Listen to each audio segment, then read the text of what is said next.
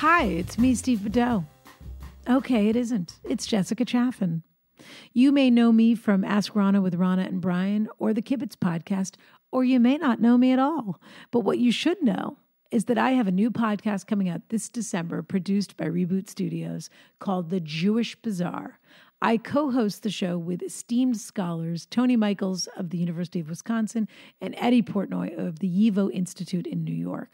On this show, we explore the strangest corners of Jewish history. Everything from wild-eyed murderers to enraged revolutionaries, wrestling rabbis to pornographers, and anything else you can think of that should be brushed under the proverbial Jewish rug.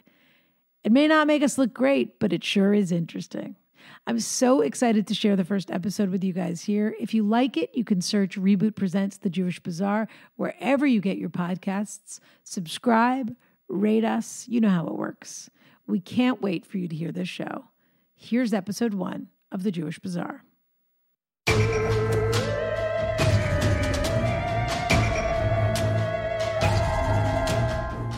Hi, I'm Jessica Chaffin, and welcome to The Jewish Bazaar, where me and my two illustrious co-hosts, Mr. Tony Michaels of the University of Wisconsin at Madison, distinguished professor. Have I got that right, Tony? That's exactly right. And Mr. Eddie Portnoy. I love calling you Misters because who would ever dare? Mr. Eddie Portnoy from the YIVO Institute in New York, head of exhibitions and general Mishigas, I believe. Is that your title? That's accurate. You got a Zabar's mug right behind you while we're recording. Does that come with the job on the first day? Or you know what? Actually, it did come with a job. It was in the office when I got here. There you go. Eddie, do you hold a doctorate or are you merely a mister? I do hold a doctorate, but I try not to tell people. It's Dr. Portnoy. Are you Dr. Michaels? Yeah, I am course. Dr. Michaels. I mean, of course. Yeah. Tony is totally the type who'd go through the whole thing and then not do the last piece and not get the doctor. Am I right, Tony? How long did it take you to defend your thesis or whatever you have to do to become a doctor? I didn't even have to do it. I submitted it. I submitted my thesis in August, I don't know what year, and then I was a doctor magically, suddenly, and a professor. What did you do your thesis on? And Eddie, can I ask what you did yours on? I'm just curious. My thesis is on the socialist Jews of yesteryear and the Yiddish culture that they built. So still sticking to that program. Pretty strongly. He's not. He I thought it was going to be on Jewish big wave surfers, but I guess not. What are there any? You must be thinking of Sean Thompson, the 1978 world champion. Was he Jewish? He was, and from South Africa. Great Jewish athletes. That story coming next. Great. Not today. That's not today. Eddie, what about you? My dissertation was on cartoons of the Yiddish press in Warsaw, New York, in the late 19th, early 20th centuries. Was that interesting? To it. Not to most people, but to me. You found it amusing. I find that comforting in both cases. And in fact, Eddie, what you wrote your thesis on will somehow eke into or slip into what we're going to talk about today, which is Jewish murderers. I'm going to guess that there were some. You're going to tell us some stories, and I'm going to guess that there were some cartoons in some publications at that time. If we've got a murder that lines up with these dates, I don't know. To be honest, there aren't cartoons, but there are engravings, and the reason there aren't cartoons is because these murders took place in the 1870s. Okay. So political cartoons didn't extend to that sort of thing at that time. Well, they didn't exist in reference to crimes as grave as murder at that time in this community. Yeah. Yeah. Well, anyway, so I stand corrected again, but isn't that just what this show is about? This show is a show where we take a little detour from the usual path of Jewish history and culture, and we learn a little bit more about ourselves. Some of it we like, some of it a little less so. I mean, whoever talks about Jewish murderers? No one. They talk about David Berkowitz, but wasn't he adopted? That is what they say. That's my favorite. The ones we'll take and the ones we won't take. Oh, David Burton. No, he was adopted. he does look remarkably like his parents. He definitely looks like he was adopted from a Jewish family. I'll say that. Yeah. Yeah. Actually, well, what does 23andMe say about David Berkowitz? I'd love to know. I would love to know. Yeah. So before we get into it, Eddie, I just want to tell people, in case they want to dig deeper when the episode is over, the murder we're about to get into is, you also write about it in your book, Bad Rabbi, which is a terrific collection of stories. Well, I shouldn't say stories, makes it sound fictional, but blips of Jewish history. And well, why don't you tell people what it is so that you're the doctor. It's stories mostly from the Yiddish press, sort of translated and retold in really small capsules, small digestible capsules. If you like this, you'll love that. And we'll put a link in the episode notes. So, Eddie, I think you're going to kick it off for us. Is that right? Okay. Today we're going to talk about two Jewish murderers. One of them actually accidental, but still a murder. I believe it's these called took manslaughter. place in. That is correct. These are two cases that occurred in the 1870s in New York City, and they took place at a time when there weren't a great deal of Jews in the United States. It is a decade before the mass immigration of Jews from Eastern Europe. And so the community is much smaller. Okay. And as a result, they're perceived differently. So what percentage are we talking about? So how long have they been here? Percentage-wise, well, look, Jews have been in the United States since the colonial period. Since before there was a country. The first Jewish arrivals came in 1654. But you know what? Maybe we should let Tony, who's more expert in these affairs, give us like a little brief overview of. Give us a very short context, if this is relevant to your tale, Eddie, of what we're talking about, because I think obviously these days most of us associate New York with having a bustling Jewish community, and I'm going to guess that at this time the Jew was more of a stranger than they are now, but maybe not. Yeah, there was the Jewish community, let's say, by the Civil War was pretty small and new, so let's say in the 1820s there were only about 4,000 Jews or so in the United States. It was pretty small.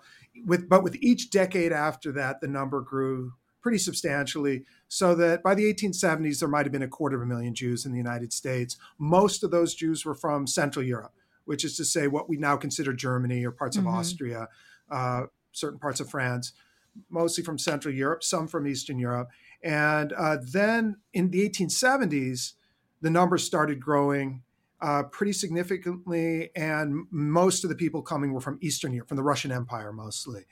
And so that by World War I don't know, there were about 2 million Jews in the United States. We don't have exact numbers, maybe more than that by World War I.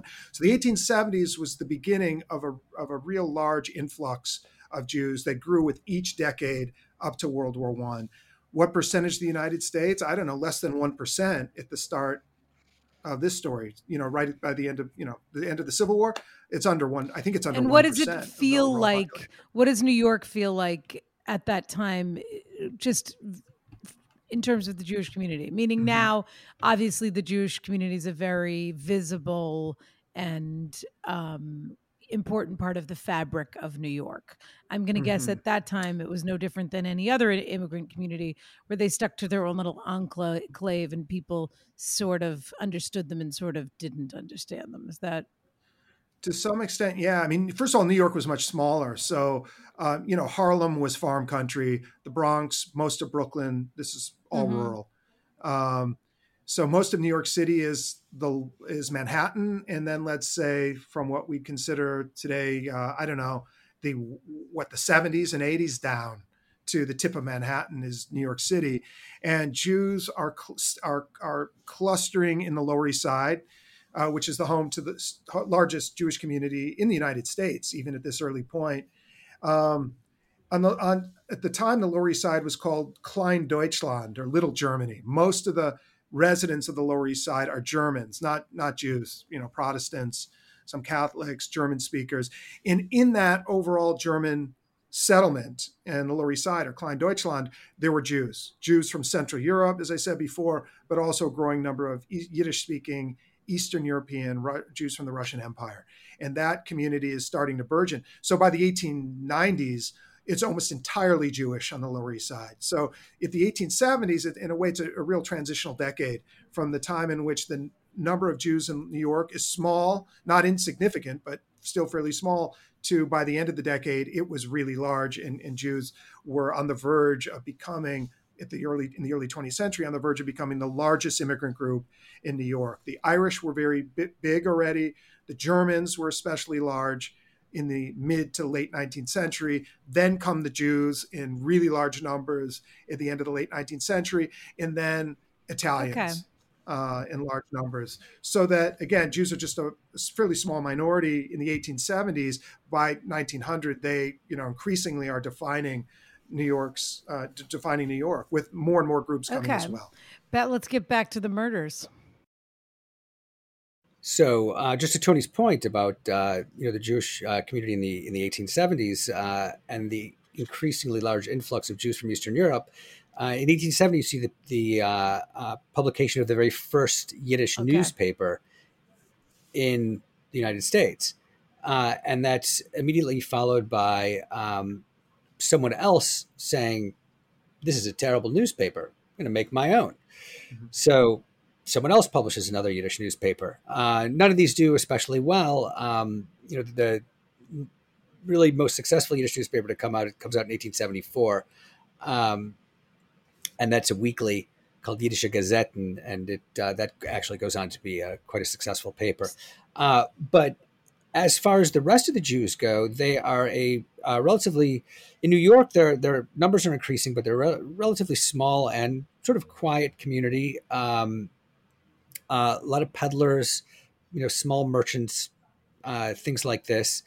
So in December 1875, a woman's body was found in a cornfield in East New York. East New York is between, I think, Brownsville and Howard Beach. And at the time, as Tony said, this was all farmland. Only sort of the core of New York City was Manhattan, and really just mostly like lower Manhattan. So Brooklyn at the time was all farmland. A farmhand finds this body in a cornfield on December 15th, 1875, and it's been slashed in the neck. There's blood all over the place. It's a gooey, gross murder. And so the farmhand goes to the farmer and tells him that he's found this body. The farmer contacts the Brooklyn police. Brooklyn is not yet part of New York City. It's its own city. And so the police come and investigate. They find a knife nearby, and they bring the body into the Brooklyn morgue. And they put out word in Brooklyn that a body was found, and if people have someone missing, they should come to the morgue and see if they can identify this body, see if it's one of their relatives. And, a few dozen people come in and no one's able to identify the body. And so the police conclude, well, maybe she came from New York, meaning, Manhattan. So they put an advertisement in a newspaper for describing this woman, what she's wearing, where she was found, and that she's no longer alive. Now, at the same time, there's a family that lives on Bayard Street on the Lower East Side named Rubenstein. And they had a woman who worked for them named Sarah Alexander. Sarah was also a relative of theirs, but a more recently arrived and poor immigrant. And she sort of worked kind of as a maid in their house. And one of the things she did was she help nurse her cousin Pesach Rubenstein back to health when he had consumption. What a great Ellis Island name, by the way, Sarah Alexander. Right. Actually, names didn't get changed at Ellis Island. Well, then she didn't come here named Sarah Alexander. No, she didn't. But also, she would have come into Castle Garden, which was the place in Lower Manhattan where before Ellis Island became the stopping off point for immigrants. But yes, it's a changed name. From what I don't know. Sexy though. So she was nursing her cousin Pesach. Passover Rubenstein back to health. Passover Rubenstein, no longer such a popular name, but once a popular common name among the Jews. So as it happened, she hadn't shown up at work for a few days, and in fact, her brother John Alexander had showed up at the Rubenstein's house and asked if they had seen Sarah because she didn't come home. So they said no, and they also said it was weird that she hadn't shown up for work. So the father of the family puts an ad in the newspaper describing, saying girl missing, describing Sarah Alexander and the clothes she typically wore. When he went and bought a copy of that newspaper that he placed the ad in, he noticed another ad on the same page that had been put in by the Brooklyn police that described virtually the same person. Dark day. Yes, very dark day for the Alexanders and the Rubensteins. So he contacted the police, this was in Manhattan, who then contacted the Brooklyn police. Officers from the Brooklyn Police Department came to the Rubenstein home and began interviewing the family. They told the police that the last time they saw Sarah was on a Sunday. She had helped them prepare to go to a wedding, and then she left the house and never returned. And they just never saw her again. And following days, they put ads in the newspapers. So when the police were there, they said, "Is there anyone else we should be interviewing?" And they said, "Well, maybe you should interview Pesach, but he's in Shul. He'll probably be home pretty soon." Not long thereafter, Pesach comes home. He's very surprised to see the police there. They start interviewing him about Sarah. One of the things he says, and he doesn't create any suspicion about himself in any way, but one of the things he says is that, it's weird. I had a dream that Sarah was abducted and found in a field somewhere. Mm-hmm. And so the police are kind of like, "Oh, that's interesting. Will you come to the morgue in Brooklyn and identify the body?" And he's obviously been very close to her. She nursed him back to health. They spent a lot of time together. So when they ask him if he'll accompany them to go to the morgue, he freaks out, starts screaming, says, "Absolutely not. I will not go to the morgue." They say, "You're coming to the morgue."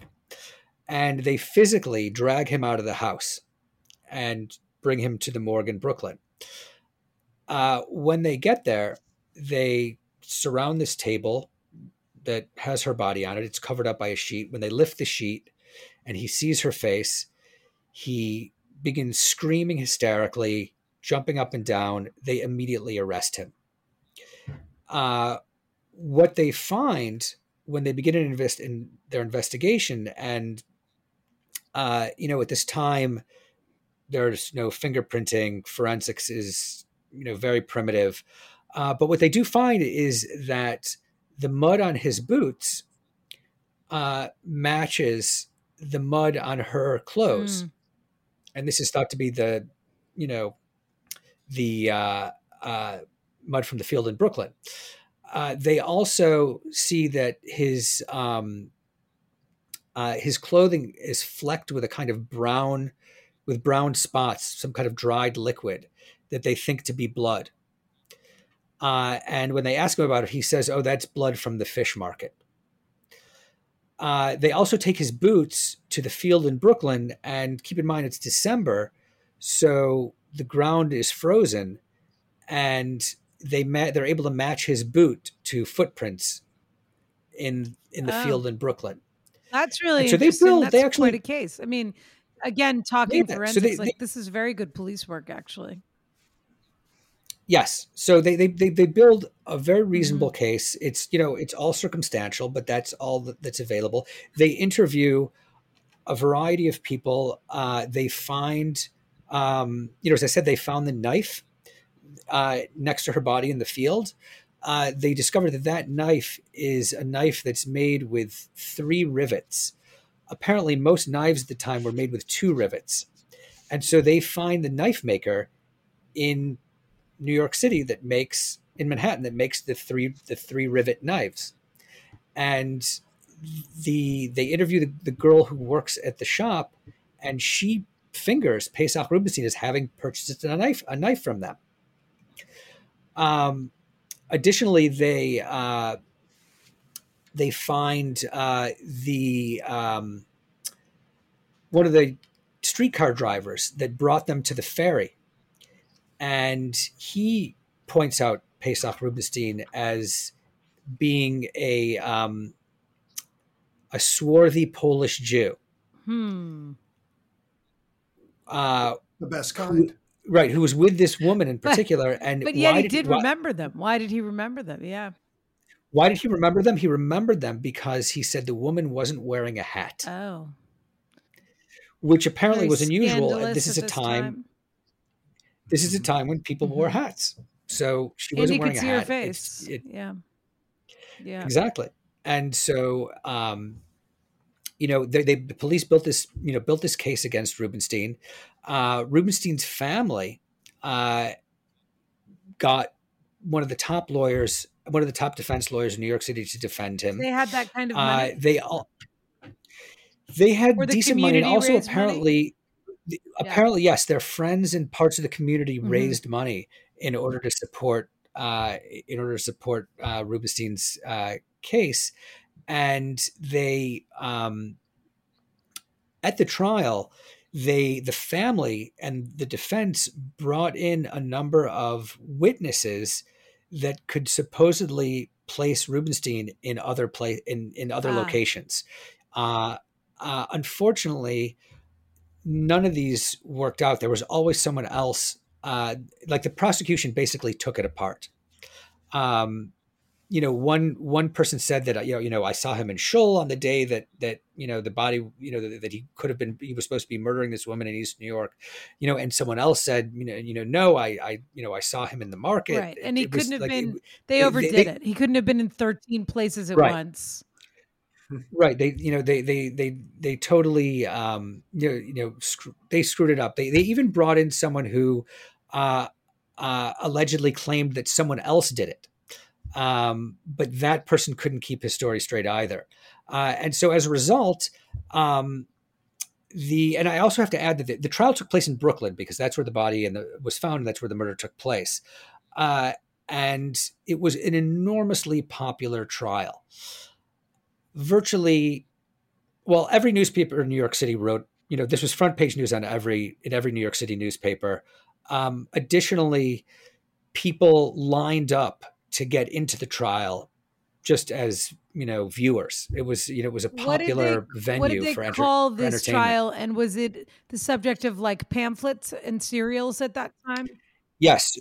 Right. So that comes after the trial So Rubenstein, and the trial takes place in March 1876.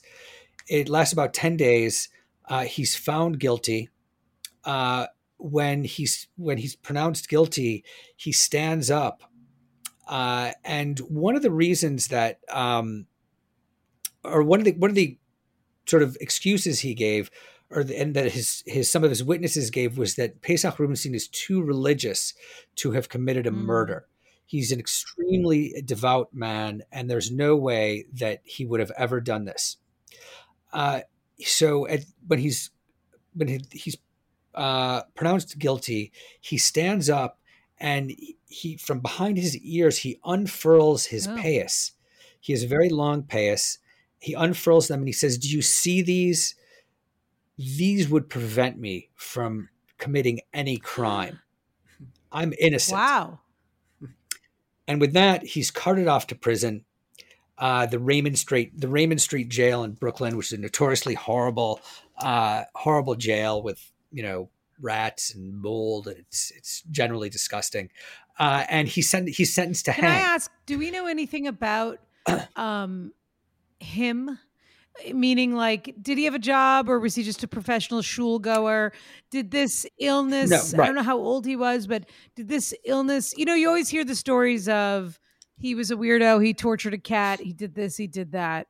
I know we're going to know more soon about the relationship between him and Sarah Alexander, but I'm just really curious because that's such a psycho thing to do, to stand up in front of the courtroom and to pronounce himself in that way is such a sociopathic or psychopathic thing to do. Right.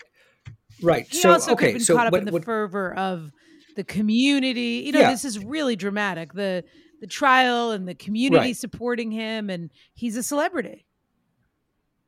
Right. Well, yes. A notorious celebrity, but he is the center of everyone's, of the gossip in this moment of New York and of the community. Yeah. Right. So what the prosecution is able to bring out is Rubenstein's motive. So it turns out that Sarah Alexander was pregnant.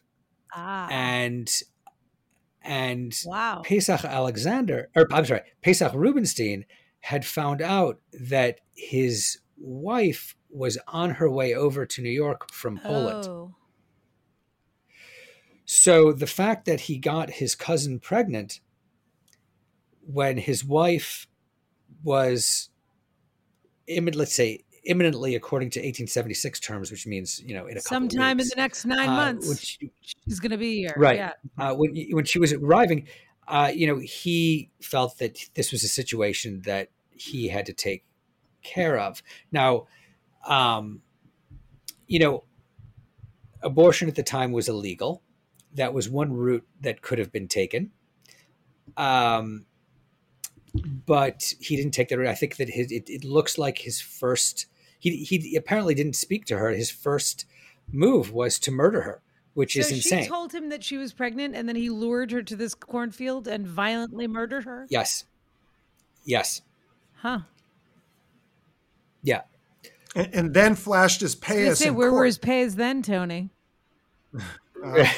I couldn't under a very furry hat, I guess. It was cold. Under a hat. It's so it's so for the Jewish community, this is a very upsetting animated show or whatever. If you think of it like someone who's about to do something terrible, and then their payas animate and come to life and become like ropes holding their arms back before they can strangle somebody.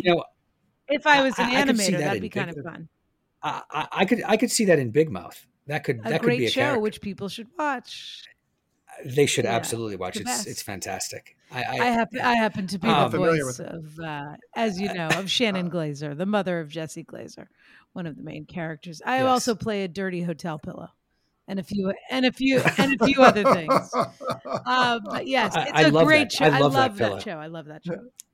I'm very proud to be part of that show. I haven't seen it.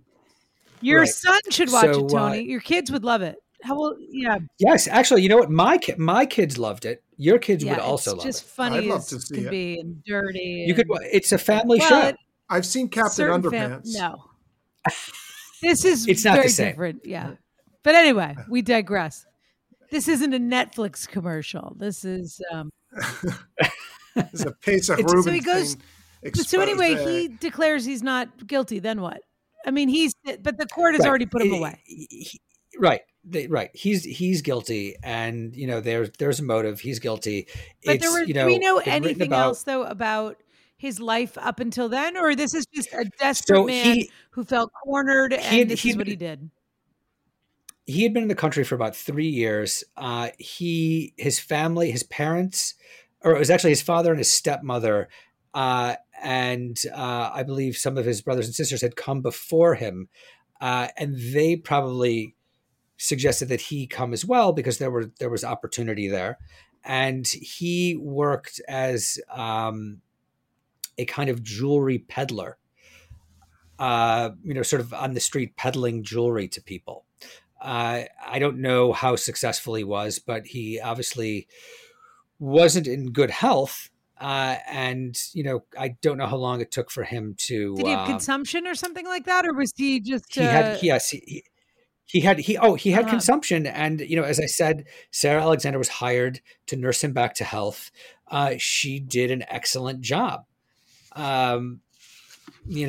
She nursed him back to health so well that he managed to get her pregnant.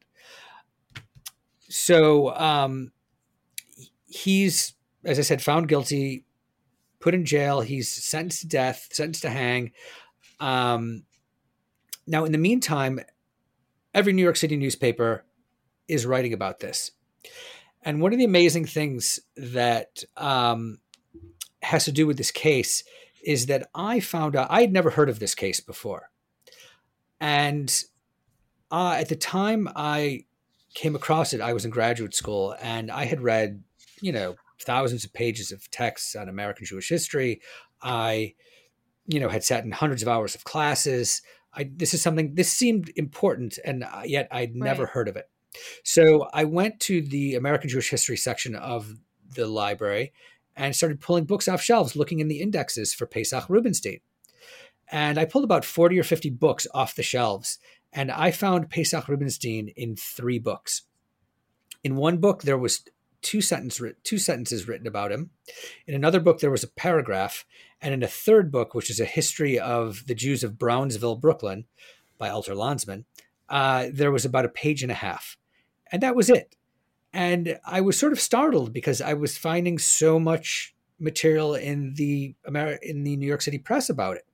So at the time, and I want to say this is probably about 2004, 2005, a new database had come online of American historical newspapers from the 17th century to 1922, which is when at the time copyright ended, and it allowed them to put all of these digitized newspapers online, and it was searchable. So I went to this database, I put in Pesach Rubinstein, and got 999 hits, which was the absolute total you could get. And what I discovered was that not only did every New York City newspaper write about this, but this was written about in virtually every single newspaper in the United States. It was almost as if it was syndicated. It was this story about the Jew murderer, or the murdered Jewess, the Hebrew murderer, like the Hebrew murderer of East New York. This was everywhere. And so in the wake of the trial, as you said, there were a number of pamphlets printed. Now, murder pamphlets is a type of literature, very fascinating kind of type of American literature that begins appearing in the 19th century. They are sort of sensationalistic, often illustrated pamphlets about popular murders that took place in the U.S. Now, typically for most cases, you'd have 1, maybe 2 pamphlets created for, each murder. For Pesach Rubinstein, for the Pesach Rubinstein murder trial, you had 4 pamphlets created, and they're all illustrated. Him, perpetrating the murder, in the trial, praying in prison. They talk about how he wears tefillin and a tallis, and they illustrate this. And what's amazing is this is probably the first time that a popular American audience is seeing, what tefillin is. They're really dramatic, these images. Is. I've seen them. Yeah, they're amazing. And so because of Rubinstein's religious sensibilities, and because he's an immigrant, this becomes a sort of a Jewish affair. Really up until this time, Jews aren't perceived as murderers, as threatening. They're not. The jails aren't full of Jews. they're seen as, reasonably upstanding citizens, and that's also the way they try to portray themselves. So the Pesach Rubinstein trial comes along and, sort of destroys this image. In addition, the trial was so popular that in addition to all of these pamphlets and newspaper articles that were printed, the entire trial transcript was published as a book in the wake of the trial. And were you able to get your hands on that book ever? Yeah, of course. Yeah, it's so amazing. Was it published by a Jewish press or a non-Jewish press? No. So It was published. Really it was published by. Interesting though, because this is kind of like is the whole point of what we're talking about, which is that the Jewish press aren't covering this, or I'd be curious how they're covering this, because there's a big exception there, I think. And right, exactly. What is their version of what's happening? Because that's the whole point, is like, what do we want to believe about ourselves? And what one is a fact, a girl was murdered and it happened within this community. And then there's this sensationalization of, in some ways, for this to be the first kind of big mainstream Jewish murder trial is interestingly assimilationist in a strange way, because it's like murder is such hot copy at this time that it's like you're sort of being brought into the mainstream in a way, even though there's all these strange, crazy images. And I'm curious in that writing, if it's either anti-Semitic, or I don't know how you would call this exactly, but like otherizing, or there's a fetishism around it. And how are the Jews talking about it? Because obviously the community did everything they could to try and get this guy off, including some sloppy antics. But well, I think the answer depends on which language the newspaper is published in. Right. That's exactly right. The English press covered it one way, and the Yiddish press another. So you've read some of this stuff as well, Tony? No. But he has familiarity with it. But you understand, but you obviously know a lot about the context of the time that we're speaking about. So yeah, I think generally there was a divide between what what ran in the English press and what English-speaking Jews wanted to portray to the larger public, and what Yiddish-speaking Jews said to themselves. And the simple reason is because the simple reason for this difference is that anyone can read an English Jewish newspaper. The whole Gentile world can read it. So, the whole world is watching, and Americanized English-speaking Jews are sensitive to that. It doesn't pertain just to newspaper coverage. The same divide held true for, let's say, the vaudeville stage, where performances that Yiddish-speaking immigrants or their children loved were seen as disreputable by English-speaking Americans, because again, they were more vulnerable to the opinions of Gentiles. Mm-hmm. So this holds true from Pesach Rubinstein down for decades. There's always often a big divide between what Yiddish speakers said among themselves and what English-speaking Jews said. Right, and to Tony's point, the general press, the general English language press, some of which is more sensationalistic than others, reports what they see in the trial. The Yiddish press at the time, which is very much a nascent press, there aren't a lot of Yiddish newspapers. They reported in Yiddish as they see it, and they see it as, this guy's a murderer. It's terrible.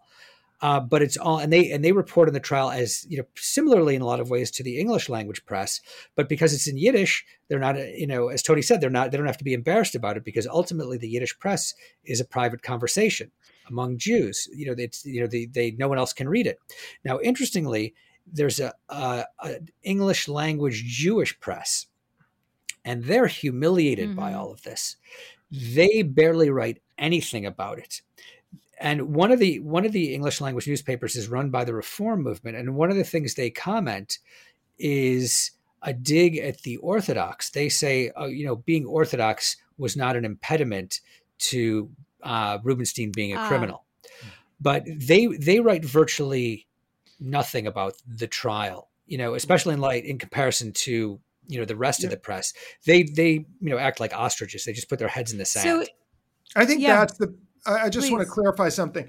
It's not, Eddie's not trying to give the impression that Yiddish speaking immigrants were indifferent to the moral implications of the murder. It's just they were open to talking about it because, as Eddie said, it's a family conversation. It's a private one where the respectable middle-class English-speaking newspapers viewed it as such an embarrassment they didn't even want to talk about it. But that dig at the Orthodox Jews is important, because what Reform Jews were saying at the time, and Reform was just really solidifying in the 1870s, what they were saying is Jewish law does not instill morality. All Jewish law is a series of outdated strictures, but it doesn't make one a better person. And they were saying that on part also to explain it's a critique of orthodoxy, but it's also a justification for getting rid of the observance of Jewish law, because they drew a separation. Reform Jews drew a separation or distinction between morality and ethics and legal in the law, rituals, legal minutia of what you should eat and how you should, what kind of clothes you should wear and all that stuff. They said, look, Orthodox Jews are obsessed with these sorts of minutia, but it doesn't make them better people. And here's Pesach Rubinstein, perfect evidence of that. Here's a man who pays, he prays all the time. And what does he do? He commits a murder. A Reform Jew wouldn't do that. So isn't it interesting? I mean, of course, well, first of all, that's just like any news coverage is what suits your community and the paper it represents kind of thing. Not to be too narrow about that, but particularly when we're talking about these kind of small press situations. But isn't it interesting that it then takes so much digging on Eddie's part? I'm just curious, when we talk about Jewish identity and we talk about, there's something, I don't want to derail too much, but let's say the concept of the mensch, which is sort of central to Jewish culture, this idea of a good Jewish man or a good Jewish boy. It's a good person. It's a decent person. Decent person. And that is a big, there's the original myth, which is the chosen people, and then there's the mensch. And these are big cornerstones of Jewish culture and life, right? Is that fair to say? At least philosophically. Yeah. And so this stuff just doesn't square with that, which is why we're talking about it today. Right. And I mean, any society, nobody loves him. People don't, no one's proud of a murderer, but sometimes it is more central to the narrative, though, of some religions where you need the bad in order to highlight the good kind of thing. And we tend to not focus on the bad. We tend to focus on being better and better and better and righteous, et cetera, et cetera. And so it's interesting that, like, who wrote the books that you were reading? The history of the Jews of Brownsville, that it's like a little mention here, a little mention there. And I'm curious, I think you have one more tale for us, but that maybe we can do an abridged version of. I'm just curious, actually, you don't even have to tell the whole story. I'm just curious if there are other other murderers who pop up throughout the next whatever 125 years, or maybe earlier in Jewish history, but where we didn't know about them, and then they had to be sort of unearthed, but they were important at the time. But then the culture sort of decides to close the Pandora's box on them because they don't jibe with the narrative. Does that make sense? Right. So in the wake of the Rubinstein trial, you have, and incidentally, I just wanted to, create some closure by saying that he was not, in fact, hanged. He starved himself to death in prison, denying the hangman his. How long did that take? About a week, not that long. He was kind of a mess. He refused to bathe. It took him a week to starve to death. Well, I think he was very sickly. These were the reports in the papers. But in the wake of the trial, so he used all the energy he had to murder her, and then he took to his something like that. Yeah. But the trial took its toll on an already poorly person. It did. Yes. So in the wake of the trial, as I said, there were these, 4 murder pamphlets published. The entire trial transcript was published as a book, for popular consumption. In addition, I found in an anthology of popular songs from the 1870s listed a song called "My Name Is Pesach Rubenstein." Unfortunately, there's no music or lyrics, but that the fact that there was a popular song of that name is just astonishing.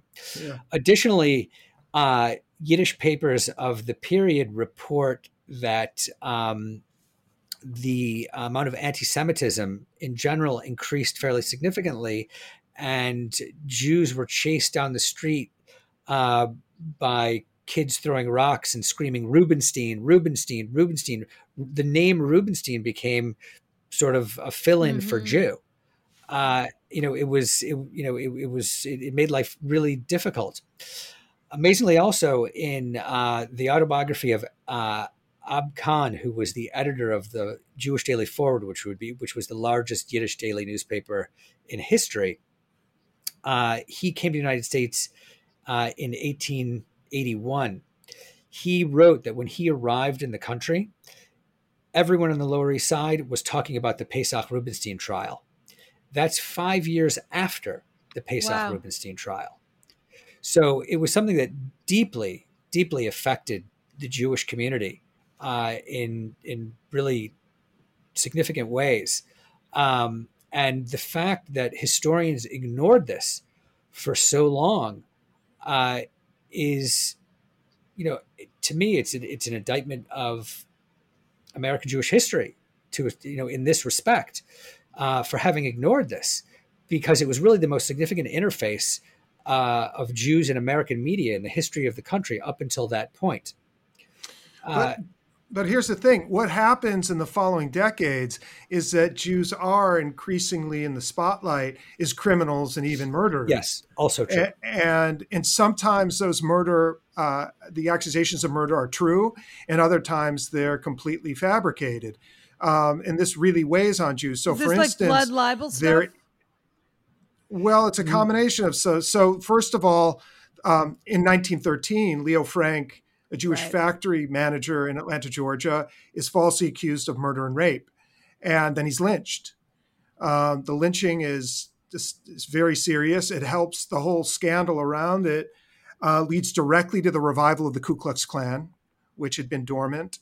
It leads directly to the creation of the Anti-Defamation League. Jews realize that they need to start an organization to defend the good name of Jews.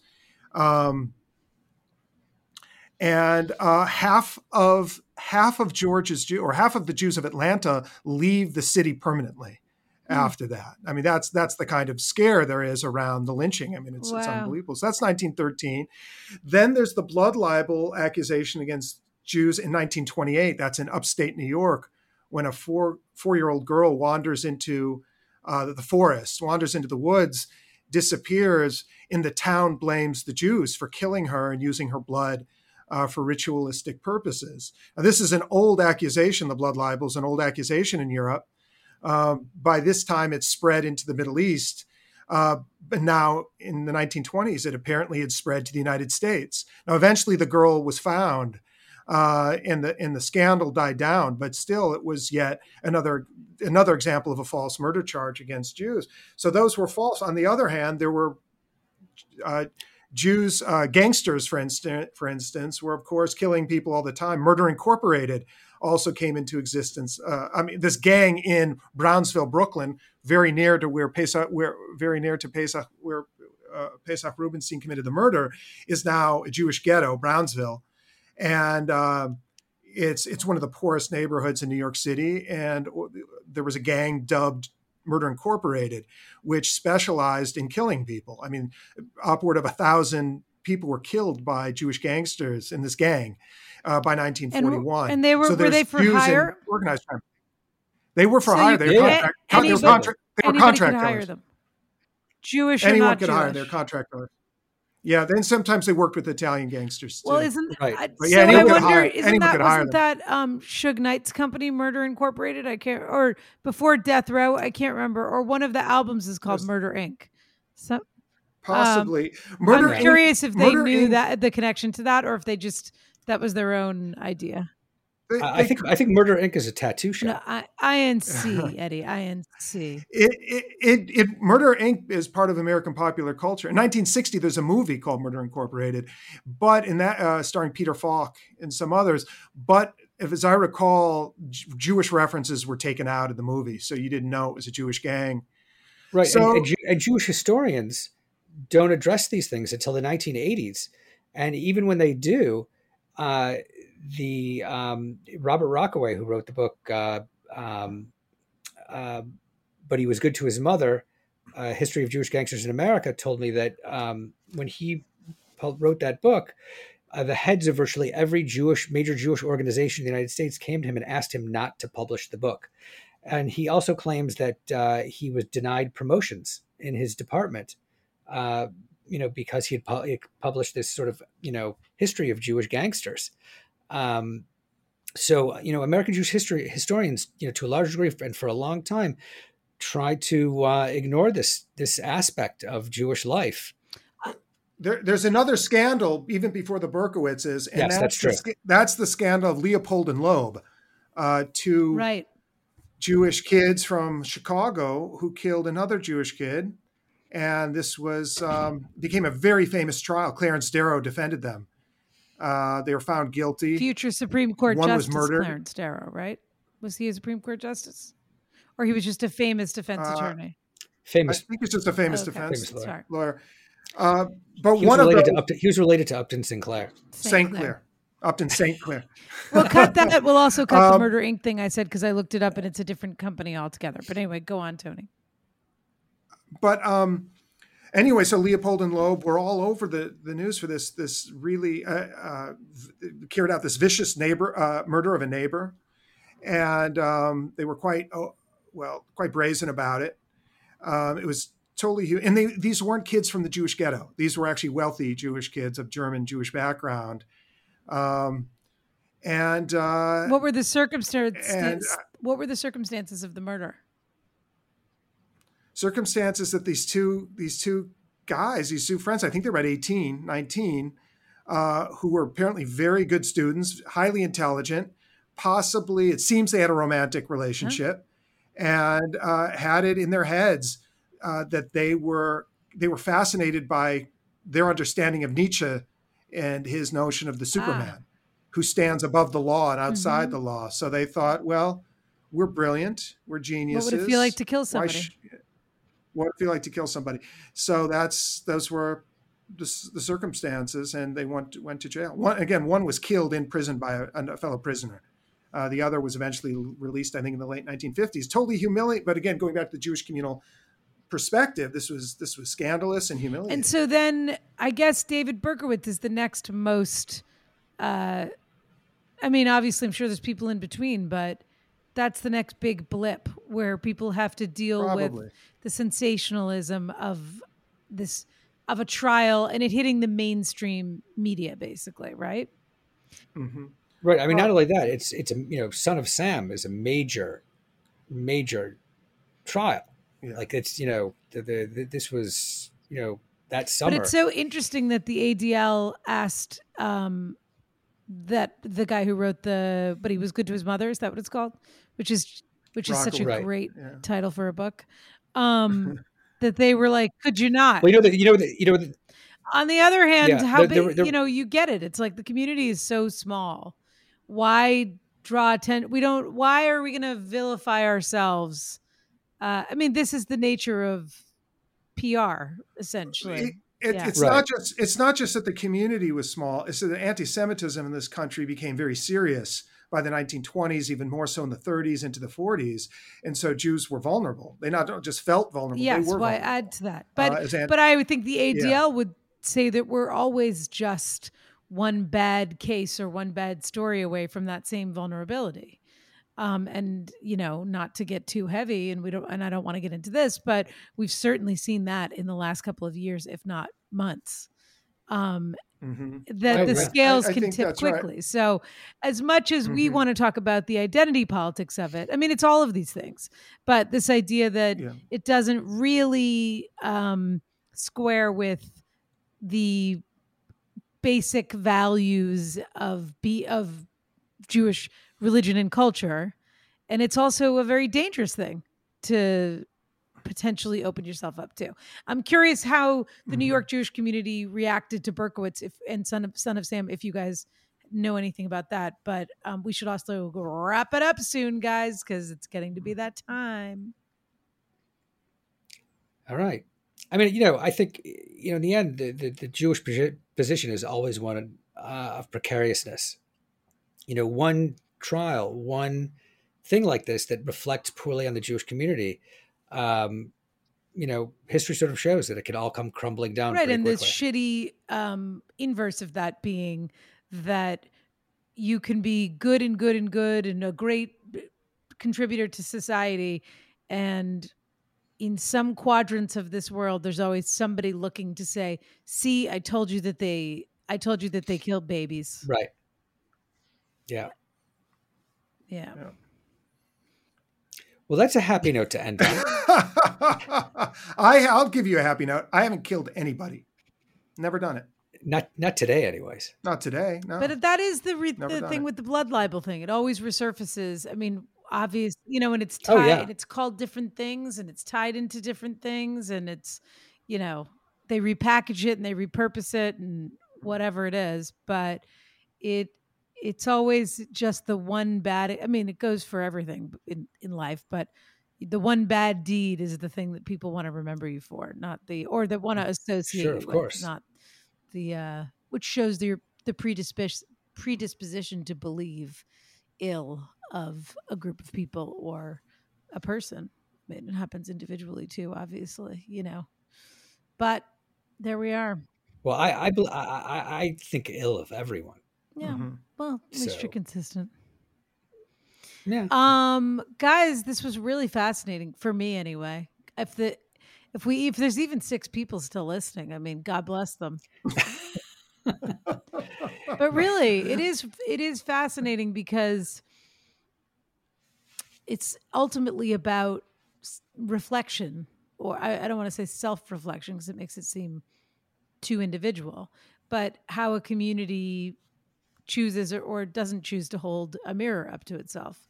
And if you're interested in more fascinating snippets from Jewish culture and history, I definitely recommend Eddie's book. Which, Eddie, where can people get that, and tell them what it's called and where they can get it? The book is called Bad Rabbi and Other Strange But True Stories from the Yiddish Press. Ooh, look at that. Tony's got a copy. Wow. I'm so impressed.